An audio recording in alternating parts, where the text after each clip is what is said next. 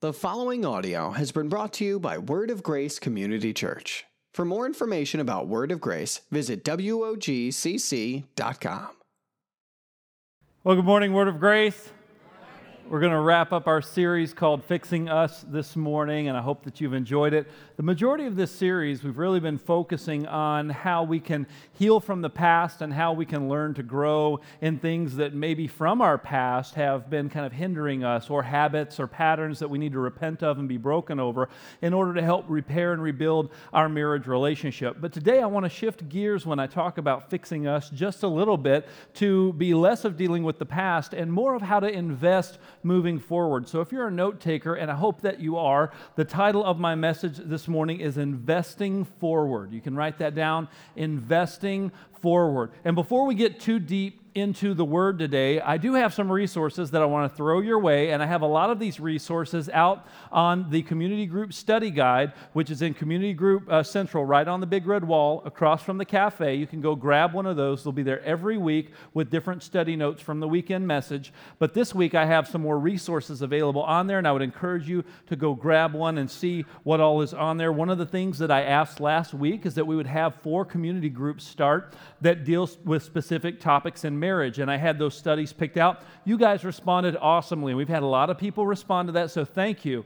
But if it's still on your heart to lead one of those community groups dealing with marriage, the more the merrier, because that means there's more opportunities on different nights of the week with different topics that people can come to and find resources and help in community and connection to help invest in their marriages. So if God is putting that on your heart, like Pastor Keith said, February 11th, we're going to be doing a community group leader training here at the church, and you'll need to get signed up for that. We would love for you to go through that training, for you to know and have the confidence and the equipping to be able to lead a community group so you can provide an opportunity for people in our church to be able to invest in their marriage forward. Also, I was made aware of an event that's coming up in Appleton. It's called A Weekend to Remember. And we had a couple in our church, Jerry and Jill Krutzik, brought this to our attention because they've attended the event in the past.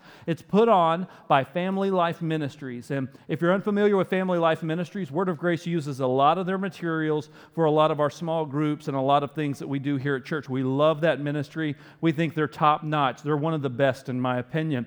They're the ones that are hosting this group, and it's called A Weekend to Remember. It's on February 23rd through the 25th. And if you would like to take the part of that trip, there's a special promotion going on right now to where they're offering it for half price. And so you can basically take advantage of that deal by connecting with Jerry and Jill. They'll be out there at the table right across from guest services. You'll see as you walk out, there will be a table set up. If you want more information about it, they've been before. They can answer questions. We just found out about this and thought, you know what, let's let our church family know about it. And if you want to be a part of it, we're for it. It's not necessarily a Word of Grace organized piece. It's something that you'll kind of have to follow and make your own arrangements, but we'll provide the information for you and the steps on how to get connected.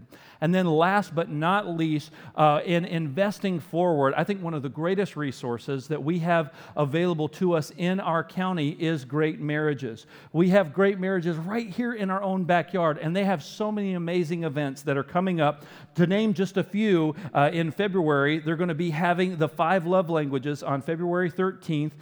They're going to be doing Love and Respect on February 17th, which is a fantastic study.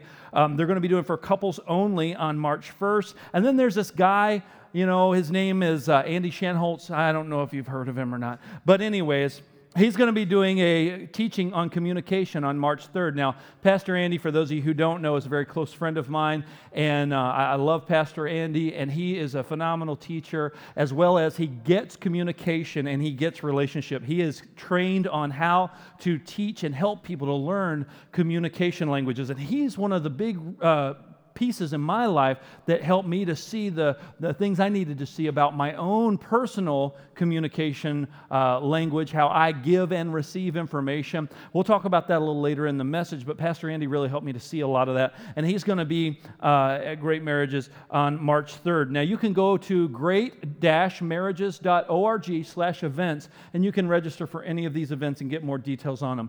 Now, I'm giving you all these resources because I'm wanting us to get a hold of this idea This idea of investing in our marriage, that no matter how long or how short of a time, or whether you're currently not married at all, but we still need to be investing in growing. And if you are married, especially in your marriage, never stop investing in your marriage.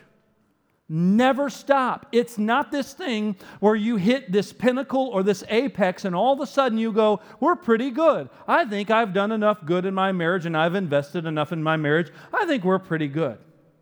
That's a terrible idea and a terrible perception to have about looking at investing in marriage. Man, we've got to get this idea of this is a continual investment. The temptation in too many marriages is to give up, to quit, to coexist.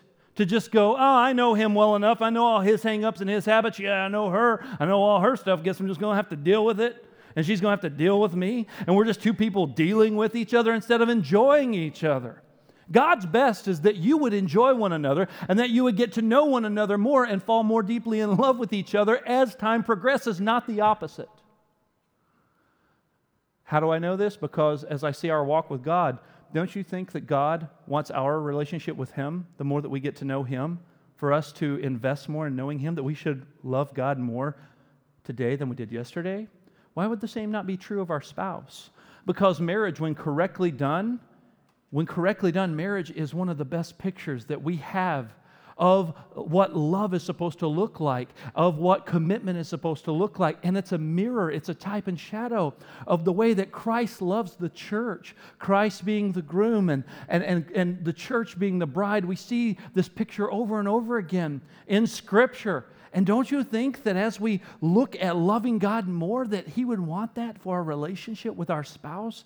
That we love our spouse more, and the more we love our spouse, the more we enjoy them, the more we want to invest in who they are, the more we want to grow together in our marriage relationship. So we should never feel like we've reached the pinnacle. We should never feel like it's time to coast. We should never feel like it's time to coexist and just accept all the things we don't like and just keep on moving along and just kind of tolerate each other. That's not God's best. God wants us to enjoy life with our spouse, so we've got to do a few things. And we've got to do these things regardless of what season of life you may be in. We've got to do these things whether you're going through a tough time right now or whether you go, hey, my marriage is great. I should have stayed home because I think everything's just going swimmingly well. It doesn't matter if you think you're on the mountaintop or if you're sucking for air in the valley. You need to invest in your marriage. It doesn't matter if you've been married 1 week or if you've been married for 50 years. You need to invest in your marriage. So I want to give you 3 things today that are going to help you if we will do these proactively to continually invest, and we never will stop doing these things in our marriage. The first one is this. We need to learn our spouse. Learn your spouse. Learn his or her ways, where you become a student of that individual. You are learning who they are. You're learning how they communicate. You're learning their likes and dislikes. You're learning how they process information. And you're learning how you can meet them in the way in which they communicate so you can begin to build a bridge of communication with one another. I don't know how many times I've sat down with couples, and one of the biggest frustrations is that they're not talking, they're not communicating, they're not understanding each other. Communication is like a drawbridge. There's 2 sides to this thing.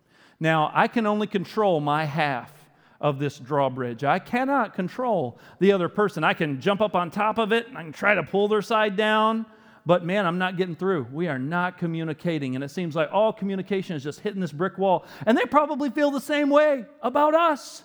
And we're just not connecting. So both sides have to come down. So that means that there needs to be a little bit of learning on both sides. And there needs to be some accommodation on both sides in order for our sides to come down so communication can flow across and we can begin to understand one another. But that takes time, and that takes learning your spouse in the way that he or she communicates and learning how to accommodate and learning how to meet them where they're at, because that will actually encourage that spouse that has been unresponsive. As you learn their communication language, it will actually encourage them to begin to kind of lower their half of the drawbridge down a little bit and go, hey, this guy's speaking my language, or hey, this lady's speaking my language. And then they begin to feel understood. But we've got to learn these things. One of the things that Pastor Andy taught me, and I'm sure he's going to teach on March 3rd at the event at Great Marriages, is that he taught me four basic ways of communication that most of humanity can fall in one of these categories. It doesn't mean you're just one of these. You can be predominantly one of these and maybe some of the others, but most people fall into one of four categories, and that's audio communication, there's visual communication, there's kinesthetic or feeling, someone basically is communicating through feeling, or auditory digital, or someone who's looking to make things reasonable. It needs to make sense for them, and they're always wanting to make sense of things. And if we learn about our spouse which one of these things best fits them, it will help us better understand them. We need to learn, are they an external audio communicator or an internal audio communicator? They hear things and then maybe they have to process. They have to go take some time and think about it. Or maybe you're like me and you like to talk. And I am what you would call an audio external communicator. Shocker. That means that when I am speaking, I am not only trying to communicate, but I am also actively processing information as words are coming out of my mouth. That will drive an internal communicator absolutely mad. Because someone who takes things internally and they need to think about it before they give a response, I just gave you all the details of everything that you wanted to know and didn't want to know, and then I'm asking you, what do you want to do about it? You're like, I need some time to think about it. Well, what do you mean you need time to think about it? I just told you everything you need to know. I just need to know yes or no. What do you want to do? I ran into this problem with my staff when I first came here at Word of Grace, and I would get into all kinds of trouble because I didn't understand how my staff was wired. I didn't understand this whole communication piece. I just didn't get it. And one of the things that I used to really have a bad habit of doing is we would have these ridiculously long staff meetings where I would pour out my entire heart for everything that I've ever cared about in a staff meeting. And I would say, guys, we're going to do this and this at church, and we're going to do this and this, and then God showed me that we're going to do this and we're going to do that. And then they're sitting there listening and listening. And then at the end, I go, what do you guys think about it? And they go, good. Good? What do you mean good? And in my mind, I'm thinking, these people don't love Jesus. In my mind, I'm thinking, these people don't get it. And I start thinking, do I have the wrong people on the bus? I don't know, what's going on? I don't understand. I was getting frustrated because these people were not getting it. It wasn't that they weren't getting it. It was that I was surrounded with a bunch of internal communicators who needed to process stuff. And when I realized that, oh my goodness, they began to lower their side of the drawbridge. And so instead I would say, guys, I want to share my heart with you, and then I want us to come back and let's talk about this next week. And then here's some things I want us to decide. And I would share my heart, and I would still do my part that I would do before, share my heart with them, but instead of just boxing them in a corner and saying, what do you think? What do you want to do about it? They would go, okay, and then they would come back with some great feedback and great information. I had to learn this stuff. I used to scare one of my staff members, and when I finally understood this about myself, I went to her and I said, hey, I learned something about myself. I said, Pastor Andy helped me to see I'm an external communicator, so when I'm talking, I'm actually thinking. I'm not making decisions. I'm just thinking. And you just happen to be my victim for that day. And when I told her this, she exhaled and she said, oh, Pastor Derek, thank you so much. And I said, what do you mean? She said, you used to make me so nervous when you would come and talk to me. I would think that you were making all these decisions and me wanting to make all these changes. You were just thinking. I said, absolutely, I was just thinking. She goes, oh, that helps me so much. I didn't understand that about myself. Now, take this and translate it to a marriage relationship where you have people who process things very differently, and they need to learn how one another communicates so they can actually prefer one another, so they can understand what one another's love language is, what their communication style is, and they can actually accommodate them. That is one of the best ways you can honor your spouse, is by accommodating the way that they communicate.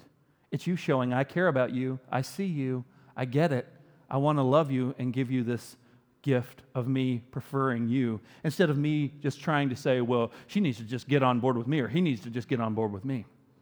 Because we arrogantly want people to just be like us. And we think that everyone else that's not like us, that doesn't think like us, process like us, communicate like us, we think they're wrong, or that at best maybe they don't care. And you may be very, very wrong, and you're making false assumptions about your spouse because you haven't learned them. we need to spend time learning our spouse's communication language. And that's why I want to give you all these resources to help you to be able to do these types of things. I learned that my wife is an internal visual communicator, which means she needs to see it. She does not learn as well through me speaking. That's not a good thing, because speaking's kind of my thing. And when I talk about all the things that I want us to do this week, I'll just talk, hey, we need to go do this week. We need to pay these bills. We got to go take these kids to do this. We got to go blah, blah, blah, blah, blah, blah, blah, blah, have this date, this meeting. And she's just like going, whatever. And she's like, write it down. And she'll say, write it down. And I'll say, what do you mean write it down? I just told you everything. And she'll say, would you write it down? And if you want me to get this and this done this week while you're at work, why don't you just write it down for me? Because she needs to see it. Because she is a task-driven, visual, I need to internalize it, think about what else I have to do. I need to go look at my planner, look at my calendar. I don't have to look at those things. She does, but I need to prefer and actually recognize that she needs those things and give those things to her. That's me actually loving her and speaking her language. But that takes time. And man, I am definitely not the best at it. If you go talk to my wife today after church, she'll tell you he's not the best at it, but I'm learning. And I'm trying to get better at it because I want her to know that she is my priority, and I want to learn her, and I want to have a healthy, strong marriage to where I can learn how she communicates, learn who she is, give her that preference, and then that gets reciprocated when it's genuine, folks. It may not get reciprocated overnight, but I promise you, if you're still faithful and consistent, it will get reciprocated to where you will begin to receive those same things. So prefer them, love them, learn them. Go over to 1 Corinthians chapter 13. 1 Corinthians chapter 13 is traditionally known as the love chapter in Scripture. But I have a little bit of problem with 1 Corinthians chapter 13 as the love chapter because people take it out of context. And you know, here at Word of Grace, we like to read the Bible in context, don't we? Otherwise, we get in trouble making the Bible say things that it doesn't say. So we need to make sure we look at 1 Corinthians 13 in context. So I'm going to give you a little bit of context of what's happening here. The Apostle Paul wrote to the church in Corinth. This was a letter that he authored to them, and he was dealing with some pretty severe issues in the church. He was actually chastising them and getting onto them because they were arguing about stuff, and they didn't know which way was right, which way was more definitive, which way was more spiritual. And they had a lot of questions because on the one hand, they thought, well, we're free in Christ, so we can do all these things. And then they thought, but yet there's these other things that seem that they're not acceptable. And then there were these whole issues concerning the gifts of the Holy Spirit and how the gifts of the Holy Spirit were going to be in operation and how people thought if I operate in the gift of tongues more, I'm more special or I'm more significant. And some people thought, well, if I do this, then I'm more special. And they were having these issues in the church, whether or not they should eat meat that was sacrificed to idols. It's just meat, some would say. And some would say, you can't eat that meat. It was used in a sacrifice to an idol. And they're like, but I'm free in Christ. And they're having all these issues. So Paul writes this letter to straighten all this mess out. And he writes it within a very authoritative tone all throughout 1 Corinthians because he's trying to straighten this mess out. And so he deals with these things incrementally. Now, in chapter 12, the Apostle Paul begins to deal with the gifts of the Holy Spirit. That's how he opens up chapter 12. He didn't call it chapter 12. It was just another section of his letter where he said, now, concerning spiritual gifts, this is what I want to say to you. He said, it's good that you desire spiritual gifts. So he's saying this isn't a bad thing that you're pursuing the Holy Spirit moving and using you and working through you. Jesus told us to do this, so this is good. But he says, you need to make sure that love is at the very foundation of the motivation of why you're doing what you're doing. Because in chapter 12, Paul deals with gifts of the Holy Spirit. In chapter 14, he deals with gifts of the Holy Spirit. And then we pull out chapter 13 like it's some separate talk. Folks, it was not a separate talk.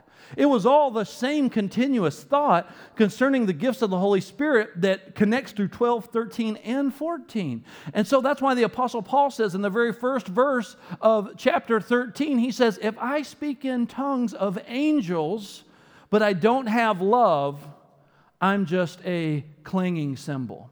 I'm just making a bunch of noise, because what he's trying to communicate to them is, listen, spiritual gifts are good. Pursue those things. God has those things for us, and he wants us to pursue them. But Don't do it for the wrong reason, because if you do, you're not really being genuine and authentic with it anyway. And it's more important that you prefer your brother by loving them and not causing a bunch of chaos and confusion. And that's why he corrects them in chapter 14 about order in the church and how they should handle the gifts of the Holy Spirit. But before he gets to the order piece, he talks about the heart piece. He talks about love being the foundation and love being the actual preference to your brother, about not causing confusion. Because he says in chapter 14 and verse 40, he says, because God is not the author of confusion, but of peace. And he says, listen, here's the deal. You need to prefer your brother, because wouldn't you rather win your brother than him just think you're mad or you're going insane? He said, wouldn't you rather prefer your brother than you worry about whether or not you should eat meat sacrificed to idols? He said, why are you fighting over this stuff? Why don't you look at how to prefer your brother instead of becoming a stumbling stone of offense to them? Instead, why don't you learn how to actually love them and serve them? Because if love is your motive, you're going to do these things, because this is what love is. And he says all of those things leading up to 13, and then let's read in verse 4. He says, love is patient, love is kind. Love does not envy or boast. It's not arrogant. It's not rude. So in other words, he's saying this is the way all of you folks have been acting about all your meat sacrificed to idols, your gifts of the Spirit, and your sexual immorality. He said, this is how you've been acting. So that's not love. This is love. Love is patient. Love is kind. Love does not envy or boast. It's not arrogant. It's not rude. It doesn't insist on its own way. It is not irritable or resentful. It does not rejoice at wrongdoing, but it rejoices with the truth. Love bears all things. Love believes all things. It hopes all things, and it endures all things. And eventually there, in the end, he gets to a part to where in verse 13 he says, now faith, hope, and love abide. He said these three are the ones that abide. He said, but the greatest out of these, the greatest is love. He's saying, listen, we're going to prefer one another. And this is part of learning to invest forward in your marriage relationship, is preferring your spouse instead of insisting on your own way. Instead of becoming irritated over the fact that your spouse isn't being or thinking or communicating or acting the way that we want them to. Instead, this is what love does. This is what love is. It's patient and kind. It's preferring our spouse. But that takes us humbling ourselves to learn our spouse. Love your spouse by respecting who they are, not who you want them to be. Learn the way that they communicate. Learn what their love language is. You guys, if you haven't heard of this, Gary Chapman put out a book years ago, The 5 Love Languages, where he goes through this descriptive process of these 5 different languages, whether it's words of affirmation, acts of service, receiving gifts, physical touch, or quality time. Learning your spouse's love language and learning how to build the bridge, learning how to lower their half by you first taking the initiative to lower your half of the drawbridge. So you can connect, not so you can just be disappointed or frustrated with what they're not doing, but instead learning who they are and the unique gift that God has created them to be, that God has given you. And if God has put this unique person in your life and He's put someone so different from you in your life, then it means that you need some of the things that this person is going to help bring out and help you to sharpen and become a better version of who God has called you to be. He will use that person to buffer you, to sharpen you, to help you to be more loving, to help you to be more patient, to help you to be more selfless. But it takes us recognizing the gift that they are and helping us to learn our spouse. Prefer their love language and learn what they enjoy. And learn how to give them and love them in a way that they will enjoy certain things. A couple years ago, I decided, my wife and I, we talked about becoming Milwaukee Bucks season ticket holders. And man, I was super excited because I thought this is going to be great. We're going to be season ticket holders to the Bucks, and we had full season, 41 games in the first year. Man, it felt like we were living at the Bradley Center, like that was our second home. Just felt like we were there all the time. And then the next year, my wife, she kind of started losing steam in it. And she didn't really want to go as much. And I started getting frustrated because I started thinking, we bought, these tickets, we spent all this money, and you won't even go and do this with me. And I'm frustrated. She said, well, when we originally talked about it, it sounded like a good idea, but I'm not into it as much as you do. It's kind of like, husbands buying your wife a bag of golf clubs and, expecting them to be excited about it. Now, your wife may be an avid golfer, and maybe she would be excited about that. But, the thing is that she wasn't into it like I was. And I was trying to get her to get into it like I was.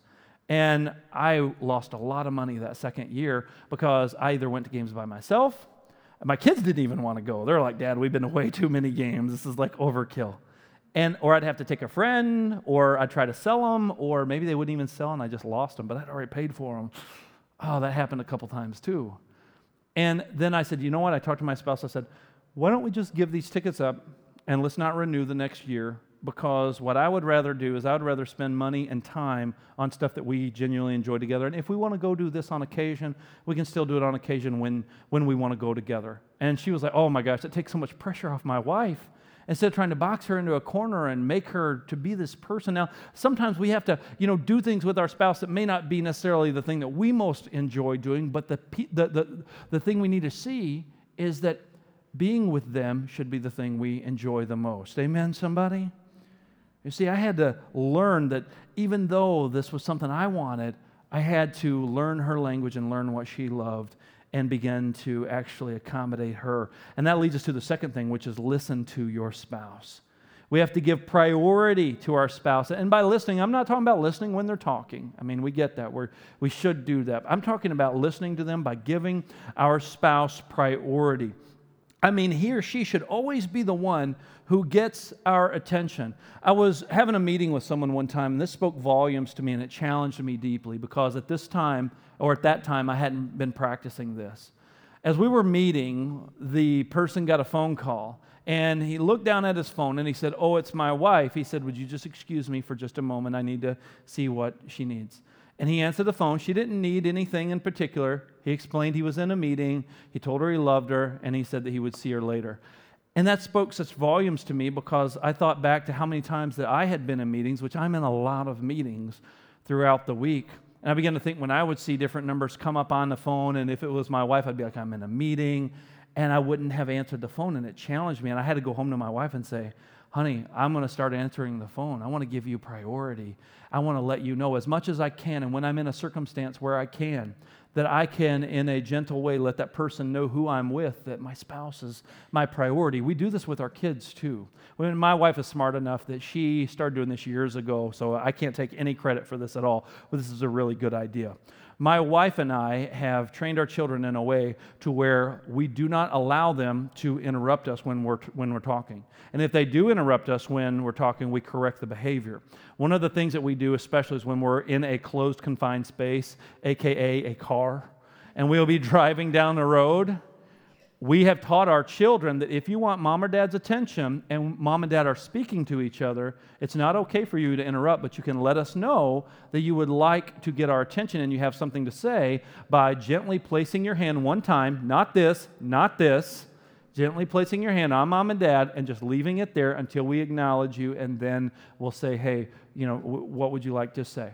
And that's what she has instituted that for years, and it's been such a good thing, and I thank God that she had that idea because my response probably would have been, don't you see we're talking? Don't you see mom and dad are talking? Don't interrupt, and I would have said something like that as to where my wife came up with a much more gentle and loving approach to it, to where now my kids, if you see my kids put their hand on me, that means they want to talk to me if I'm talking to someone. And that's just something that we've come up with because what it communicates to the child is that your spouse is the priority. If I'm talking to mom, if I'm talking to dad, that we're having a conversation. It's not just a free-for-all to see who can get my attention, who can get my blood boiling. No.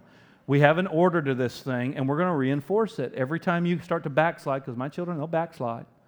When they backslide and they start to not do those things, we have to remind them, this is who the Armstrongs are. This is the values that we have. Because we want to communicate to them, and I want to set the example for my children that their mother comes first. I love them, and they are definitely next in line after mom, but mom comes first because she is my wife. I love my kids. I'm for my kids. I'll do anything for my kids, but my wife comes first, and I want them to see that because I want them to know how to treat their spouses. because more is caught than is taught. I can teach them a good lesson, I can read them a good sermon, but let me tell you something, folks, they're watching, and what they're watching is going to make a greater impact, a lot more so than what you say. And so what you say and what you do need to match up. Amen, somebody? So give those little ideas of how to make your spouse a priority. Listen to your spouse and you'll bless their heart, because you're listening to who they are and you're putting them in a seat of priority, and you bring security in your relationship when you do that. Active listening is one of the best ways to do that. James 1:19 says, "My dear brothers and sisters, take note of this. Everyone should be quick to listen, slow to speak, and slow to become angry." But we get that in reverse order, don't we? We are quick to get angry. We are really quick to speak, especially if you're audio external. And we are very slow to listen. We will listen so slowly to where our spouse doesn't feel heard. And we will maybe even say things back to our spouse to the tune of, "I heard every word you said. You weren't listening." They're not saying you didn't hear what I said. What they're saying is that you're not actively engaged and you're not hearing my heart. You're not making me a priority right now. I know that you can be on your phone and you can be scrolling through Facebook and still be able to recite to me back what I said. I know that you can be scrolling through your text message. I know that you can be watching that TV show and you can repeat what I said back. Don't give me the excuse you're a multitasker.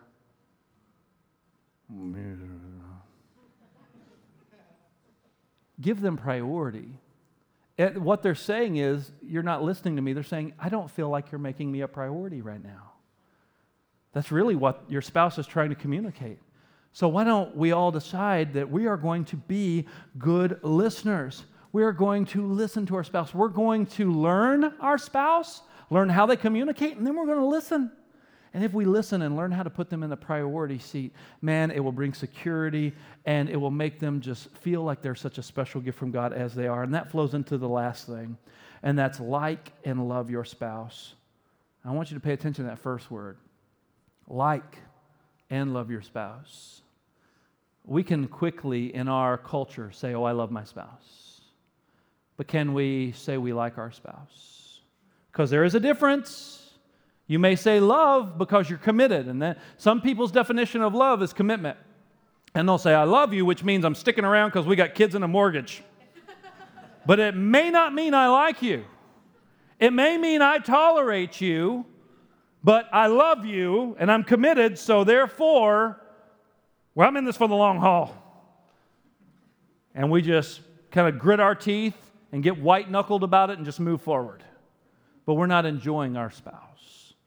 When I was a youth pastor in Oklahoma, this was before my wife and I had kids, there was an elderly retired minister that we used to go and spend time with a few times a year. And this gentleman always had a word from the Lord for me every time I would go and see him. And I knew when I go and see him that God had put something on his heart to share with me. And I was always excited to go and hang out with him. His name was Willis, but we would call him Daddy Willis because that was kind of this great-grandpa figure, this really just elderly retired man that was a wonderful father figure, spiritual mentor in my life as a young minister. And I loved spending time with Daddy Willis. And he loved to fish. He loved the Bible, and he loved to go fishing. And he's either going to talk to you about a big fish he caught, or he's going to talk to you about something in Scripture. Most of the time, he would somehow weave the two together in some really strange way. But he had my wife and I over to the house for fish one night, and his wife was cooking the fish in the kitchen and having some good old southern fried fish. And he calls my wife and I into the living room. He says, "Derek, Holly, come here." And he was sitting in his chair. He said, "Why don't you sit on the couch over there for a minute?" And I knew it was coming. I knew he was like going to drop some type of bomb on us, because that's the kind of guy he was. He wasn't just wanting to come talk about the weather or, the football game score. He was going to say something to you, and so you just better get ready. And sure enough, sat down, and Daddy Willis looks at me, and he says, "Derek, do you love your wife?" And I said, "Yes, sir. Yeah, of course I love my wife." And he looked over at my wife, and he says, "Holly, does Derek ever tell you that he likes you?" And he grabs her hands and he looks at her in the eyes, and he says, I just want you to know I like you. She starts like tearing up. And here's this grandfather figure holding my wife's hand. I want you to know I like you. And then he looks back over at me, and I'm like, oh boy. He said, Derek, he said, and he's holding my wife's hands. I'll never forget this while he's telling me this. Derek, you need to make sure your wife knows that you like her, because that's going to bring security to her heart. And he looked at her again. He said, Holly, I like you. And then he just moved on like nothing happened. And I'm like, I don't even know what to do with this. And that always stuck with me, because my wife, who is not a very emotionally expressive person, she began to tear up. She began to weep. And I'm like, oh my gosh, wow, I need to let my spouse know not only that I love them, but that I like them. Ecclesiastes 9:9 says, enjoy life with the wife whom you love all the days of your vain life that he has given you under the sun, because that's your portion in life and in your toil in which you toil under the sun. Solomon said this when he wrote Ecclesiastes, enjoy life with the one whom you love. Enjoy your spouse. Let them know that you enjoy them and how you enjoy them, that you like them. And here's the deal, folks, don't assume they know. Oh, I'm trying to help you to invest forward today. Listen to me, get this. Don't assume they know. That's one of the worst things you can do, is just assume, well, I go to work every day, she knows. I send her a card, or I sent him a text message the other day, he knows. Don't assume because you've done a few things that they know. Because oftentimes when I'm talking to couples and counseling, man, one of the biggest things that happens is that over a period of time there have been negative instances of assumption that have put the couple so far apart.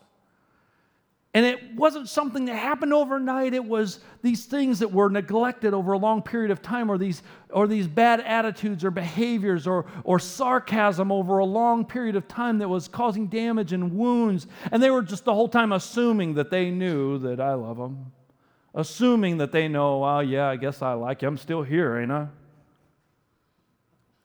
And we wound and inflict damage by either our action or our inaction. Scripture wants us to enjoy life with our spouse. That's a completely different idea. And that doesn't mean you just enjoy life before you had kids. It's okay, you can laugh and not feel bad about that. Listen, you can enjoy life with your spouse while you have young children in the home too. Oh, how do you do that? Got real quiet, like awkwardly, uncomfortably quiet. By making them a priority, by getting creative, by making sure that you don't lose your love for one another just because new people have now entered your home. Because if you lose that priority, let me tell you, it does catch up with you. I've spent some time with some friends of mine who are both in the stage of being grandparents and being empty nesters, and they have shared repeatedly with me as a part of my accountability group. They continue to share with me with great conviction and passion, don't stop investing in your spouse. Because one day the kids are going to be out of the house and you're going to look at this other person and you're going to go, hey, who are you? Because the common goal that you had of raising the children is now gone. You're done with that season of life. You're no longer raising small children. They are living on their own, and it's just you two. And what are you going to do now? Listen, enjoy your spouse. Invest in enjoying. Let them know you like them. Don't assume. Don't be silent. Speak. Say those words.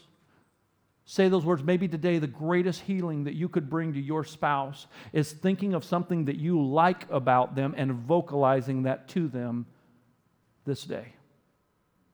That you could look them in the eye and say, you know what I like about you? It's easy to say, oh, I love you, because we feel obligated to say that, but let's take that a little deeper. What is something I enjoy about who you are? How are we enjoying one another? What do I enjoy doing with you? Because let me tell you, folks, we got to invest forward. We got to invest forward. Never stop investing in your marriage. Never stop. It's not something that stops. It should not stop when this series is over. Maybe you need to put the series on autoplay. Just let it play again. You can go back. That's the great thing about technology. You can go watch it. If you don't want to look at me, I'm not offended. You can listen to the audio. I mean, we've got resources out there. We've got stuff for you. We've got these events at Great Marriages. We've got the great community groups that we're launching. We've got the Weekend to Remember. I mean, we're always looking for opportunities to put in front of our church family because we want to see your marriages be healthy, because that's God's desire for the family. It's for your family to be healthy, for your kids to be healthy, for your walk with the Lord to be healthy, for your walk with your spouse to be healthy, so that these things can bring glory to God. It doesn't mean that everything's going to go perfect, because it is not going to go perfect. You're going to have to learn. You're going to have to grow. You're going to have to go through tough times. You're going to have to go through times that make you question your sanity. And that's okay, because you know what that makes you? It doesn't make you a failure. It makes you human. Welcome to the club. The difference is that we don't give up. We keep investing. We keep pushing forward, because we know this is God's best. Even when it doesn't look like God's best, we know that this is God's best if we keep moving forward and invest and grow and learn. And we work through some of these fixing us principles that we've talked through. That we can grow in loving each other and be a shining example to the world of what the gospel is all about. Being loved and accepted and welcomed when I wasn't worthy. Being loved and accepted and cared for when I didn't do anything to deserve it. That's the message of the gospel. And the gospel should be lived out in our marriages for the glory of God and to point people to the cross of Jesus Christ. That they can see two people who will probably wrong each other, who will say dumb things to each other, who will probably do dumb things, forgive each other, love each other, work through it, get stronger and better together. And when they see that, it's the message of the gospel being lived out. It's the grace of Jesus Christ being lived out between two people. And it's a testimony to the world of the goodness of God. Never stop investing. Lord, I thank you for this day. I thank you for this opportunity to share your word. I pray that you would help us all, Father, to be the people that you have called us to be, to step up and to be the men and women of God that you've called us to be a city on a hill that can't be hidden, to be a shining example, a beacon of truth, Lord, because of Christ in us, the hope of glory. I pray, Father, for healing in marriages where there's been woundedness. I pray for forgiveness where there's been, Father, just deep wounds. I pray, Father, for strength for those who may be in a good spot, but yet they just don't know what the next step is. I pray, Lord, that you would help to even strengthen, God, those who have been married a number of years that may feel out of touch with their spouse, that may feel like they don't know them anymore.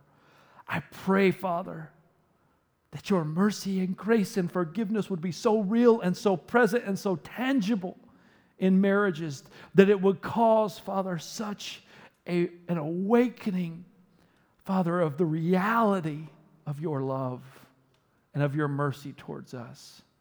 Help us to prefer our spouse by learning them, Father, by listening to them and giving them priority, and by communicating to them regularly that we like them, that we love them, that we're committed to them and we enjoy them. Father, I pray that you begin to soften even the hardest hearts to help us, God, to see through your eyes the gift that you have given us through our spouse. And I pray that marriages, Lord, will flourish and thrive because of the gospel of Jesus Christ. And I love you and thank you for doing what only you can do in marriages and in families. In Jesus' name, amen. Thanks for listening to this sermon from Word of Grace. For more sermons or any other information, visit WOGCC.com.